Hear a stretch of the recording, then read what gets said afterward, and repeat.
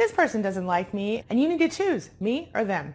Oh yeah, the old me or them thing. The ultimate ultimatum that no one should ever have to deal with. Sadly, is another common thing that narcissists say to make you isolate yourself from your family. Not only do they not want you to be with your friends, but they also don't want you to have anything to do with your family, especially when they might emotionally or otherwise support you. They will manipulate you into believing that your family and your friends don't seem to like them, or they will do something to make sure that's the case. And whether anyone they're pushing away actually said or indicated any issues with the narcissist, well, that won't really matter. The narcissist will literally say whatever they need to say to get your full and undivided attention, at least when and if they want it. Of course, if you don't immediately dump the offending person, the narcissist without remorse will pull out the old narcissistic injury card, and they'll tell you how hurt they would be if they were forced to leave you for not dumping this person. Now you're put in a position that leaves you with almost no choice.